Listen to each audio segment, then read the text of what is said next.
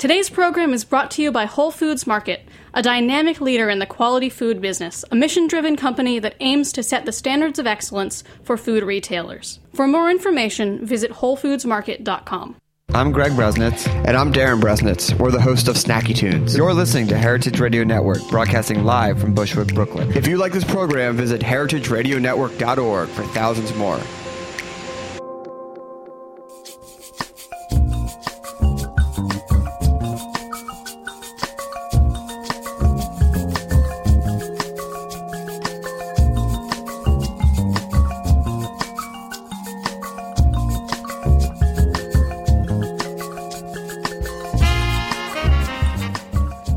Good evening and welcome to Foment About It on heritageradionetwork.org. I'm Mary Izette. And I'm Chris Kuzmi. And we're your co-hosts through this weekly journey of all things fermented. Archived on Stitcher's, iTunes, and right here on heritageradionetwork.org. We just got ourselves an Instagram account that's at FomentAboutIt, and we did it in honor of the Heritage Radio Host Takeover Instagram account. So we've been posting on our behalf all day, doing all the crazy stuff we did, and I don't always realize how much it is that we're actually doing until seeing it. So you can go to heritage_radio Instagram account, and we have taken it over for the day. So I think we're about to post our 6th photo. And we're still playing. Yeah. Right. But we've been having fun with that. So it is our 101st episode, so it's it's our just past our centennial, and we're very excited about it. Thank you for listening, and we're excited about the 100 to come. But before we get into this episode, I would like to announce Brunity. The Brunity event will happen on February 22nd here in New York City. To get involved, to represent your homebrew club or your homebrew store. What is Brunity, Chris? Brunity is kind of a big umbrella of all the local homebrew stores and clubs in the New York City area. We're all getting together under one roof to benefit a local charity, and that charity will rotate based on votes within all of the homebrewers in the homebrewing community. And this time we've chosen City Harvest, and so we're working to get that fully together. But it will be a 1 p.m. to 5 p.m. on Sunday, the 22nd. You can find out more information about it at brunity.com, BREWNITY, Brunity. To find out more and to sign up to participate. And we would love to if you are in the area. What else? Well, that's also the third day of New York City Beer Week. New York City Beer Week 2015 begins on Friday, February 20th, and goes for a full 10 days. There's going to be lots of different events in New York City. If you are not from around here, that's a great week to visit, because there's going to be a lot of fun beer-centric events, and that is a week that has developed over the years, and now it's run by the New York City Brewers Guild. Not the New York City Homebrewers Guild, different acronym and different folk. But there's some crossover. Anyway, come. It's going to be fun. Mary, is there anything else going on? I don't have anything. You don't have anything? Well, it's the holidays, and before we get into it, I want to encourage everybody to buy their friends homebrew classes and homebrewing equipment, homebrew gear. Or fermentation equipment. Any fermentation equipment, because sometimes it takes that little bit of nudge to get involved and to get fermenting. And for some people, it's addictive, like for us. And maybe some of you listeners. Anyway. So before the second segment of the show, we're going to do a little recap of the year, talk about kind of our current fermentation projects, what we've learned from the year, and what we're looking forward to in 2015. But before that, we're going to go back in time to when we traveled to the Great American Beer Festival in Denver, Colorado. So I think we mentioned this before, but we actually managed to fit in some non-beer related fun stuff. So one of the interesting things that we did is we went to visit Happy Leaf Kombucha, which is actually a stone's throw from Crooked Stave. So we hit that, and we had a great time, and we have an interview with the owner here. So we're here at Happy Leaf Kombucha in Denver, Colorado with co-owner Jenny Lyons. Super nice to meet you. Thank you. It's good to meet you too. Yeah. So tell us a little bit, what inspired you to begin making kombucha? So I found kombucha and fermentation about 10 years ago for my health. So I was really sick, and I needed something to help me heal. And once I started drinking kombucha, it was like everything switched. So I became obsessed. I was like, I need fermented food, and everything. I just had to have everything fermented. So And then I think that's about when like GT's was taken off the shelves, and I was like, no way, what am I going to do? So I just decided to learn how to make it. And so I started making it, and then my boyfriend, he is a brewer. So our goal was to have kombucha on tap at our house in our kegerator instead of beer, because beer is dangerous. You know, you're like, oh, beer in the morning. Rather have kombucha. So we do kombucha on tap at our house. But then we had a lot. So there's here in Denver, we do like handmade markets. There's just like everybody brings their homemade goods and, you know, taste them and lets people purchase them and stuff. So we started selling it there, and people just started asking where they could buy it. And we were like, I don't know yet, you know? So it just kind of just happened. We just started growing more and more, and stores started asking for our bottles, and so we made a label and started bottling it. Awesome. Yeah, it was really a progression. Like, I had my own practice as a holistic health coach before this, and Mike has his own business he runs festivals, like beer events and stuff like that. Mm-hmm. So now those two things are part-time, and kombucha is full-time. And when did you open this space? So Happy Leaf, the tap room. Mm-hmm. So this space became available about, I would say, like 7 months ago. Yeah, we have been making our kombucha in the back of this building, and then this just became available, and we loved it. You know, it's like bright in here and nice. How much kombucha were you making, or what kind of facility were you making kombucha with before you had this space? So we used a commissary, which is very tricky. Like a commissary kitchen where you like rent out like refrigerator space, and you rent out like corners of the kitchen and stuff. So yeah, we did that, and then we were like, this isn't going to work. Like, obviously people are cooking food, there's like weird stuff in the air, so we immediately just got this space. Yeah. On your menu, you also have water kefir. Yeah. Did you get into water kefir around the same time? And was that always part of the program, the things you were saying? Water kefir, it came about, we started actually making it when we brought Eileen on, who's our chef. And so we love everything fermented, you know. We don't discriminate, just kombucha. Like, we love everything. And it's a really cool thing to offer to people who are very sensitive to caffeine, you know? Mm-hmm. And then, we just love kefir. You can do different flavors that you can't do with kombucha, you know, like different herbs that kombucha just doesn't take to. Mm-hmm. So that's fun. To that regard, are there flavors that are year-round for you, or do you seasonally kind of go with things? So there's 2 flavors that we do year-round, and that's longevity, the hibiscus lemon ginger, and cranberry lavender. Yeah. Awesome. Yeah, those are our 2. And then besides that, we just rotate. We're getting a lot of prickly pears in from the mountains right now, so we do a dry hop prickly pear, which is like next week. It's so amazing. That's exciting. And you guys try to use local produce as much as you can? Yeah. So we sell at about 16 farmers markets a week. So basically, we'll go at the end of the farmers market, and we'll ask the farmer for all their leftovers, you know, their ugly fruits. Sure. And we'll make kombucha with it. Awesome. Yeah. So, and then you just mentioned to me that you're starting a kitchen? Yes. So tell us a little bit about that. I'm so excited. It's called Culture. And we just got our license like 2 days ago. So we're like stoked. You know, we're starting very small. We're just going to do fermented small plates. Everything house fermented, like I was saying, like the tempeh, and making some miso, and kind of hoping to kind of inspire people's curiosity. So we can do more classes. You know, like tonight I'm doing kombucha class, but we also want to do like a fermented foods class and all these different ones, and kind of get everybody interested in like the non-refrigerated food. You know? Yeah, definitely. So that kitchen, I mean, we're going to just kind of take the kitchen the same way we did our kombucha, just let it progressively become what it is, you know?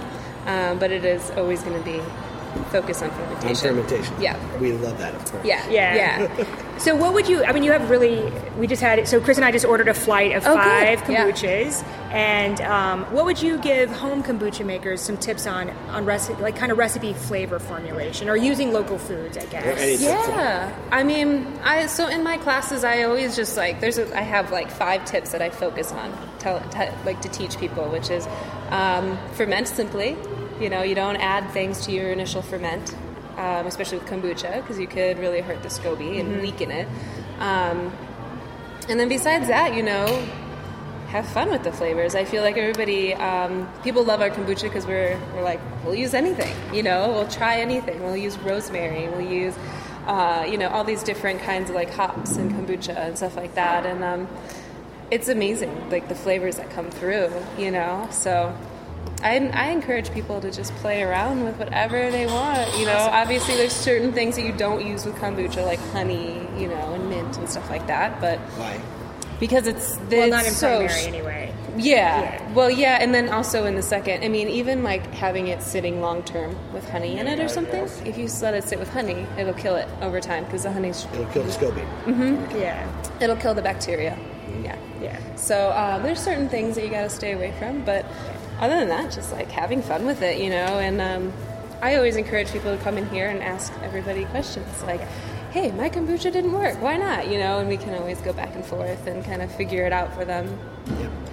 And by here and the people, how many people do you have now with you? Our Happy Leaf team? Yeah. Oh, I think we have about 10 people. Yeah. Awesome. Yeah. And you guys are kegging all of your kombucha as well as bottling. As well as bottling, So about how much are you doing? Do you know how much you're doing per year, or kind of how big are your batches at a time? Or Yeah, I mean, we've been growing very, very quickly. So, and it's every month is like a little bit more, you know? Some months are a lot more. But yeah, I mean, we're going through a few thousand gallons, I would say, a month. Yeah. Yeah, it's really good, you know, like we definitely branch out to many different, we don't just go to like health food places, we go to breweries, we go to the places that people will want it, but maybe not necessarily be offered. Right. And So you're going into beer kegs because Mike Yeah. was a former brewer. He was a brewer, Where yep. was he a brewer at? Twisted Pine. Twisted Pine. Yeah, And in now, Boulder. So he's doing most of the science work on in the kegging. Yeah. Into normal. Yeah, you know, just CNPD. like using the tanks and setting up. Like he taught me everything, and now I can take a keg apart and like wash them and stuff. But he was the genius behind like how to go to the dairy graveyard and get a tank and ask them to fit it for us, you know. And you know, when we first started, and we were like had a super tight budget, and that's all we could do. But he was able to do it, and so he's definitely like the mechanic side, and he's very good at fermentation. And the fact that it's going into beer kegs, has that expanded your market or ability to Yeah. sell to different places? So Yeah. you're in places that have normal draft lines and you're Yeah, I think so. I think it definitely helps that we have a passion for beer. Yeah. Mike and I, we love craft beer, and so you know our friends are naturally brewers, and so we can do fun things together. So I think that connection is just kind of like a natural. And thing. you've done some collaborations with breweries, We right? have, yeah. Crooked Stave is just within spitting distance practically. Yeah. Yep. So tell us how that came about. It was just, I mean, we loved Crooked Stave before we started making kombucha, and then we're like, hey guys, guess what? We make kombucha now. And so that was like a very natural coming together because they do like Brett beers. It's very sour. It's, you know, so those two flavors, kombucha and sour beers, like pretty awesome together. Really play together. Really something. Yeah. And what have you thought about the beers that Chad has made? Oh my god, I think they're genius. I just think they're so good, and like it just so happens that like he uses a lot of the same. We use the same flavors, you know. Like one week he has like Car Orange, and we're like, oh, that's weird. So do we, you know. So I think we have similar palates, you know, and so it's so easy to blend with his beer because it's just like we pair well together. But there's other breweries like Mountain Toad in Golden. They were the first one to ever bring us on. Mountain Toad. Yeah, and I mean, they just love it. Like at first, the brewers were like, "What is this? And why are you putting it in my beer?" But then they kind of like, you know, tasted it and got to know it, and we're like, "Oh, okay." You know, you're not stepping on my toes. So yeah, they were the first ones to bring it on, and definitely we hear a lot of feedback from them and their customers. Awesome. Yeah. Well, thank you so much for your time, Yeah. and good Thanks luck. for coming in. Yeah, and if you're in Denver, Colorado, you should definitely stop by Happy Leaf Kombucha. Yes, come in and visit us. So huge thanks to Jenny Lyons of Happy Leaf Kombucha for taking time out of her busy day to sit down and chat with us. I can't wait to revisit and taste from Culture Kitchen. That's true. We're going to take a quick break. We'll be right back on Ferment About It.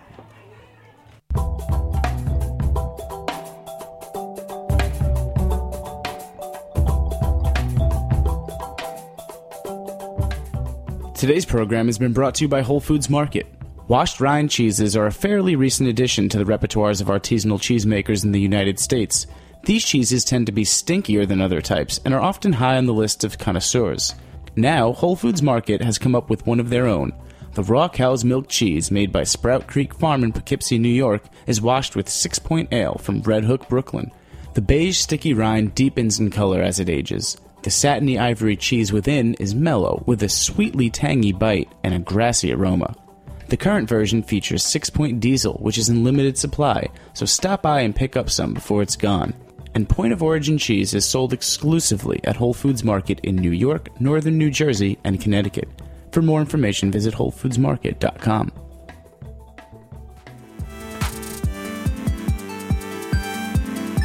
It is so exciting to have this new medium. Hosting After the Jump has been a huge part of me transitioning from being a blogger to somebody who has sort of real important conversations with people in real life. My show, I kind of describe it as an audio trade magazine. I learn a ton from the guests every week, whether it's restaurants, bars. All the hosts at Heritage all come from different perspectives. Everyone should be listening to this. If you're interested in conservation and practical approach to renewable food sources, not this big industry. Whether it's history, laws, social policies of food, I think people now take food seriously, and hopefully what's on their plate will become something very special. And I feel that podcasting has a future, giving people information in a format they can really use on the go. We need your support to keep these conversations going. To donate, visit heritageradionetwork.org/donate. This is Brandon Hoy, co-owner of Roberta's, and you're listening to heritageradionetwork.org. I'm glad I have my computer open because I'm going straight to heritageradionetwork.org/donate so that we can have another 100 episodes. All of this only works if from the support of our listeners. It's completely non-profit, not for profit, and we're all the hosts are volunteers. We're doing this because we love it. We love the content, and we really, really love sharing it with you. And it has been an amazing journey from starting this radio show, Ferment About It. And here to talk more about our personal fermentations is Mary Izett. Tell us about your year in fermentation. All right, so this is actually Chris's last show for 2014. It is true. He's leaving for Hong Kong. He'll be in Hong Kong for 2 weeks, right? 16 days? Yep. And so I will be here next week with some special guests, but this is Chris's last show. So I thought we would take this time to talk about kind of 2014. It's been an absolutely amazing year, I think, for us personally and professionally and in every way, shape, and form. So we had 45 total shows this year. I went back through them today and looked at all, and I was trying to pick, can I do a top 5, a top 10? No, I can't. So I'm just going to hit some highlights. So we launched the year with Finback. So Finback Brewery is now open in Queens. I think they're doing quite well. Their beer is delicious. I drink a lot of it out in the bars. They have a great tasting room if you can get there. It's beautiful. It's remote. Yeah, fantastic. Hey, Uber goes everywhere. Oh, that's right. And we have fantastic public transportation here in New York City. Got a bicycle? Use it. So we finally did our first and second kimchi show with Tony Limuaka. We did 2 kimchi-licious. Those were 56 and 59. Then Kuzma and I traveled to Hong Kong, Cambodia, and Vietnam in January and February. So we got to visit with some home brewers out there, as well as a new craft brewery in Hong Kong, Young Master Ales. I'll be doing a recap. I want to start doing. We talked to a lot of people that are just starting their thing, and I kind of want to start doing some recaps, some like VH1 Now. Where are they now? Kind of things. I love it. Which we'll do. No, we learned Coming soon, Heritage Radio Network. We learned to make Bia Hoy with Braden and Jasmine of Malai Kitchen. We got to hang out with the beer historian himself, Ron Pattinson, and Dan such Paquette. A beautiful cat. We had a bunch of Portland brewers in here, thanks to Breakside Common and Hopworks Urban. We've seen those guys a couple times at CBC and then at GABF as well. And then CBC happened, and we got to interview Michael Pollan. It was a short interview, but that was amazing. Scoby Wrangler, Chris from Kombucha Brooklyn, was on. We hosted John Palmer. I unfortunately was not in the studio, but Kuzma But you learned a lot from that episode, didn't you? Listen yes. To that episode. Great episode. That host was great too, on his own. Should let him get his own show. And then Tara Whitsitt from Fermentation on Wheels rolled through, and I got to interview her on the bus. And then Chris got to meet her last month because she came back into town. Fascinating. We got to learn about craft malting with both Andrea and Twyla. We got to learn about wrangling your own yeast from Jeff Mello. We geeked out with Drew and Tom from the Brooklyn Brewery. We learned how to make sake and peanut butter and jelly short mead from Danielle and Benjamin of Brooklyn Homebrew. And also, Eddie Hoskins also taught us to make sake on episode 83. Episode 95 rolled around, and who did we have the privilege of hosting in the studio but Charlie Pahazian, the godfather of homebrewing in America and probably the world, pretty much. And then we had 2 cultured food shows back-to-back, which we've never done, with Lita and Leda. Then we had Sean Paxton and also Bahia. We talked about non-traditional holiday beverages and foods, and Paxton taught us how to beer brine a turkey. You didn't mention Jim Cook of Boston Beer. Oh my God! How could I forget that? No, that was totally special. Inspiring dude, man. Yeah, that was awesome. I mean, we did so many amazing things. We got to go to the National Homebrewers Conference, the Craft Brewers Conference, and GABF this year, and I think we've just been super inspired. So I feel like we're at the end of the season of The Fresh Prince of Bel-Air where they go through memory lane and stuff. But anyway, we're going to get to some content right now. Yes. Of some actual so stuff. We're going to have a sourdough update, first of all. So currently, I am super obsessed with sourdough bread. So Chris and I talked about last week about how we started our starter. So we did the pineapple juice method that was developed by Deborah Wink. And our starter just took off. We have made 3 loaves of bread since then. And actually, they're all really damn good. Awesome. Yeah. Awesome. So we are actually, I'll tell you a little bit how we're doing it. So we are following a recipe that's on Breadtopia, or that's kind of how we started, and also kind of a hybrid between that and the recipe from Tartine. So when you talk about, we're using the no-knead sourdough bread method. So basically, we are mixing our dough. We're not making a sponge or anything. Are you saying there's no need to knead? That's correct. Okay. So we are mixing our dough. Is that need-to-know basis? Yes. And it would be like a moisture than a dough that you would need to knead. That would require kneading, excuse me. And we're using, so bread bakers, we've learned, talk about in hydration percentages. So we're talking about a hydration of 75%. So what that means is that we're starting out, like this morning before I went to work, I mixed up a batch of dough. I used 1,000 grams of flour and 75 grams of water. So the 75 grams of water is 75% of our total flour ratio. So we're using a 75% hydration ratio. And if you kind of do this and know that's what you're aiming for, then you can take any amount of flour and always figure out how much water you need to start with. We're also weighing everything out. We're using a gram scale. It's pretty easy. We're just using our regular old kitchen scale and my cute little scaling blade is better scale. than volume. Yeah, right? Because volume can depend, especially with flour. I mean, how much air is in your flour? How much are you packing it down? That actually can make a decent difference. But this is how we're making our bread. We are mixing our dough up, the 75% hydration ratio. We're letting it proof. I have now adopted the technique that Peter Reinhardt is saying. He actually is using oil instead of flour. So I'm using a thin layer of canola oil it's actually You're going too fast for me. What is proofing? So proofing is basically letting it rise or letting it ferment, right?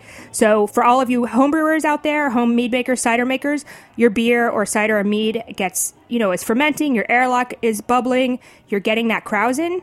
That is basically what proofing is. That yeast is yeast, and actually in this case, because it's sourdough, it's a yeast and bacteria mixture. It is doing its thing. It's converting the sugars in the flour into carbon dioxide and alcohol. So it's creating gases and other kinds of nice flavor compounds, just like it's doing in your beer. So you're basically krausening that bread, for lack of a better term. Somebody more technical might correct me, but I think that's pretty close to what it is. Puts it in terms we can, as exactly. brewers can understand it. This is the show from by birth. Okay, so, but going back to the beginning, so the starter, though, with the pineapple juice, that we're making a starter. We're trying to make sure we have a cell count kind of thing. If we're doing this parallel, right? Yeah, and the way that we know our starter was going is that it's bubbling and it smells great. It smells yeasty, for lack of a better term. It smells like fermenting beer, kind of. There's actually a lot of aroma compounds that it has in. So it just smells healthy and really nice.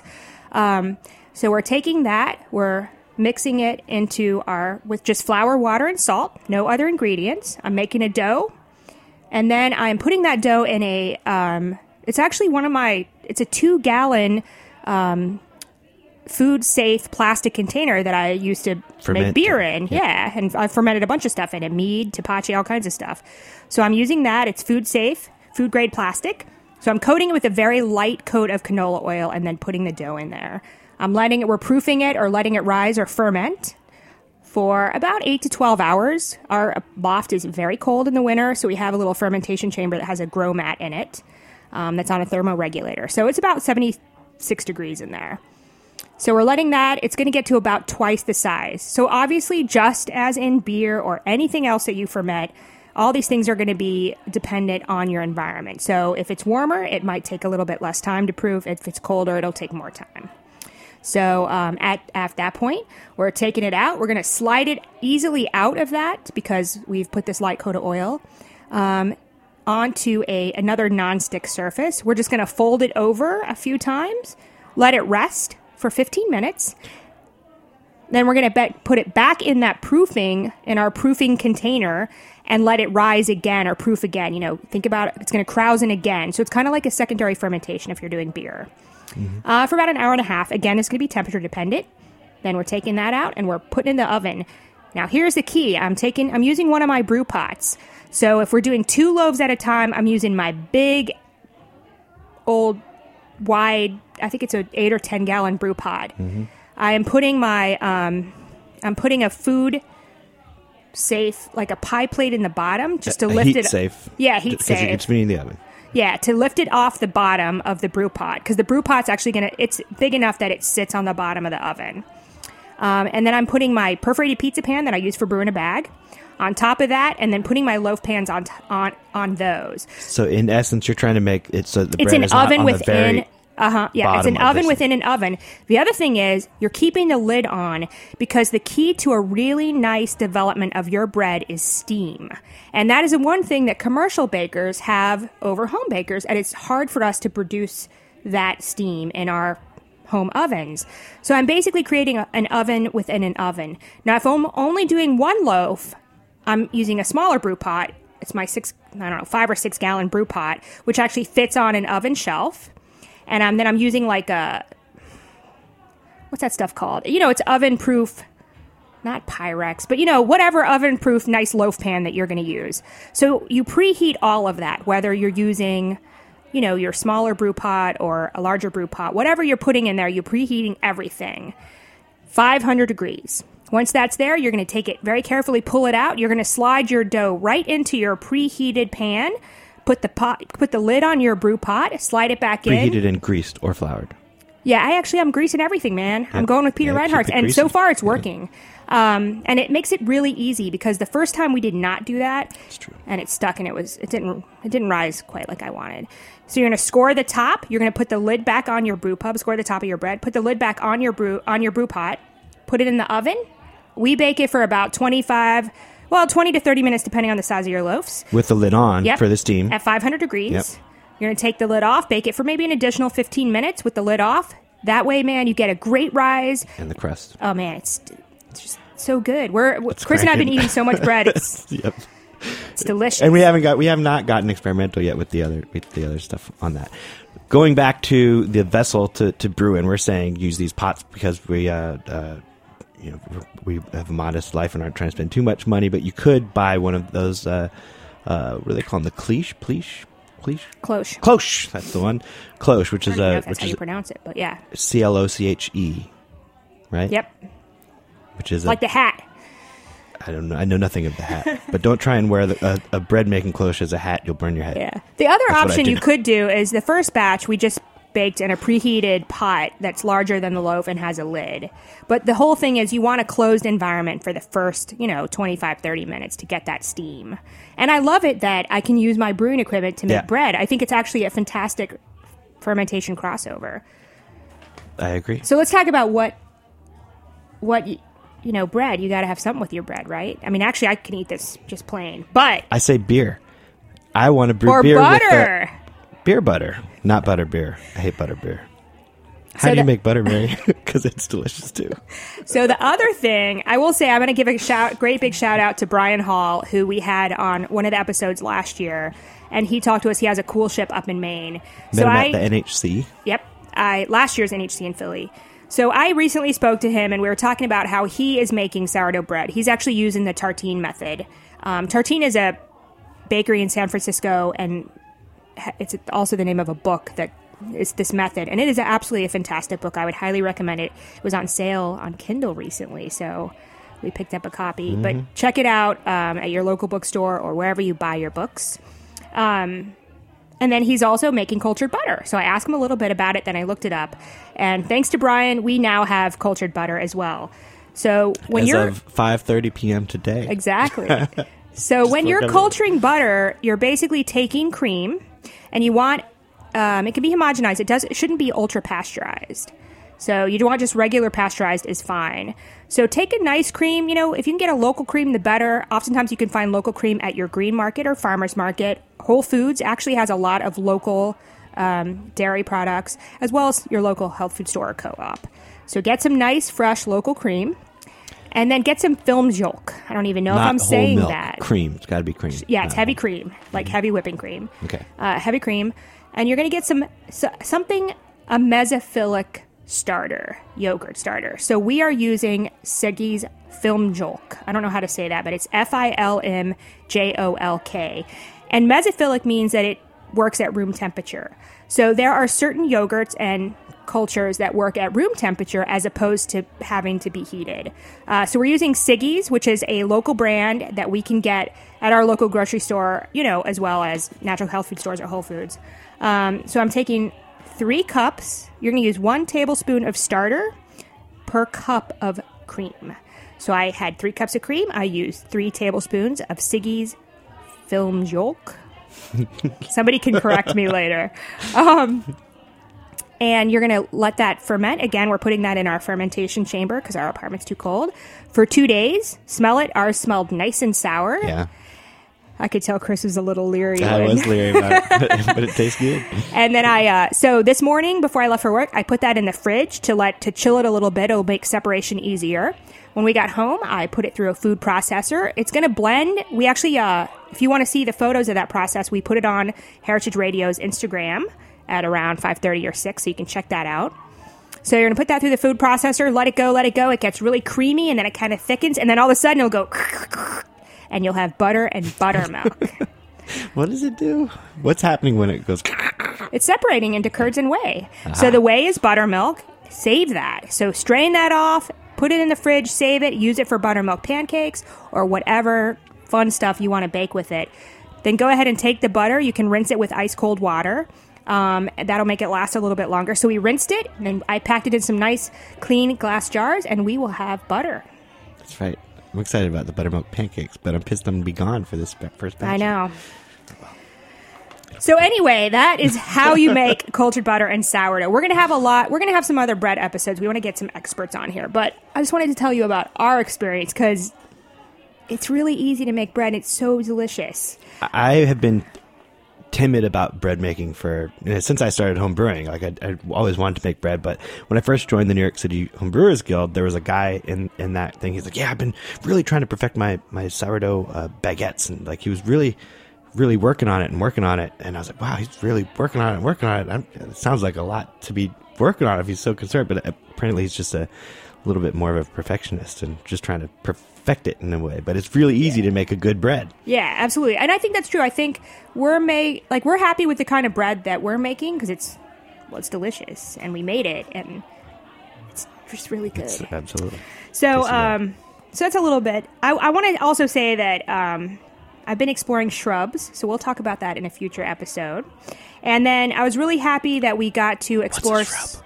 A shrub is a drinking vinegar. Okay. So we're going to I'll talk about that next week because I'm going to make it for the holidays. They're delicious.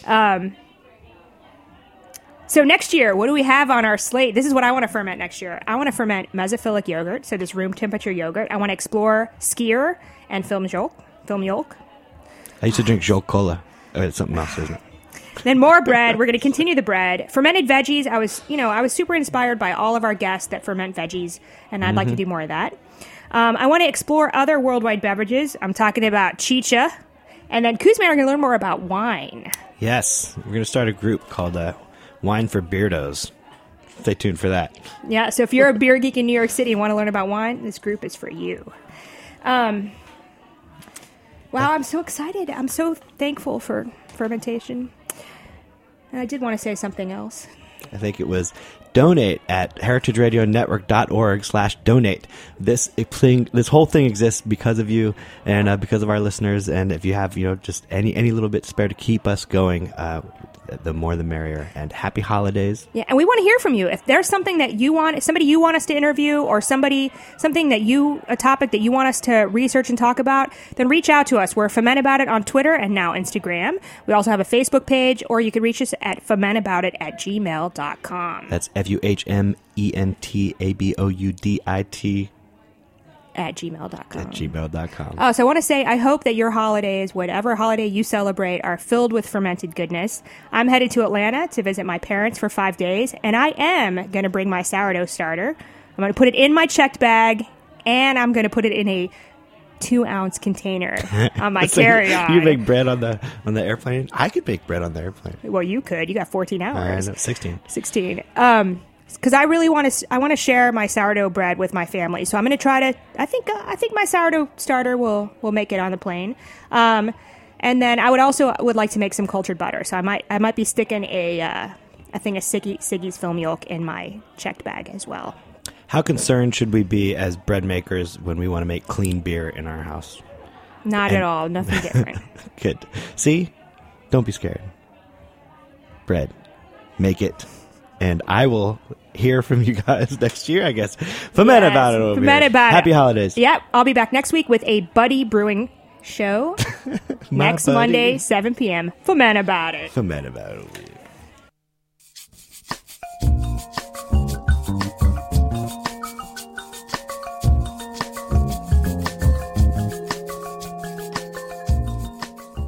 Thanks for listening to this program on heritageradionetwork.org.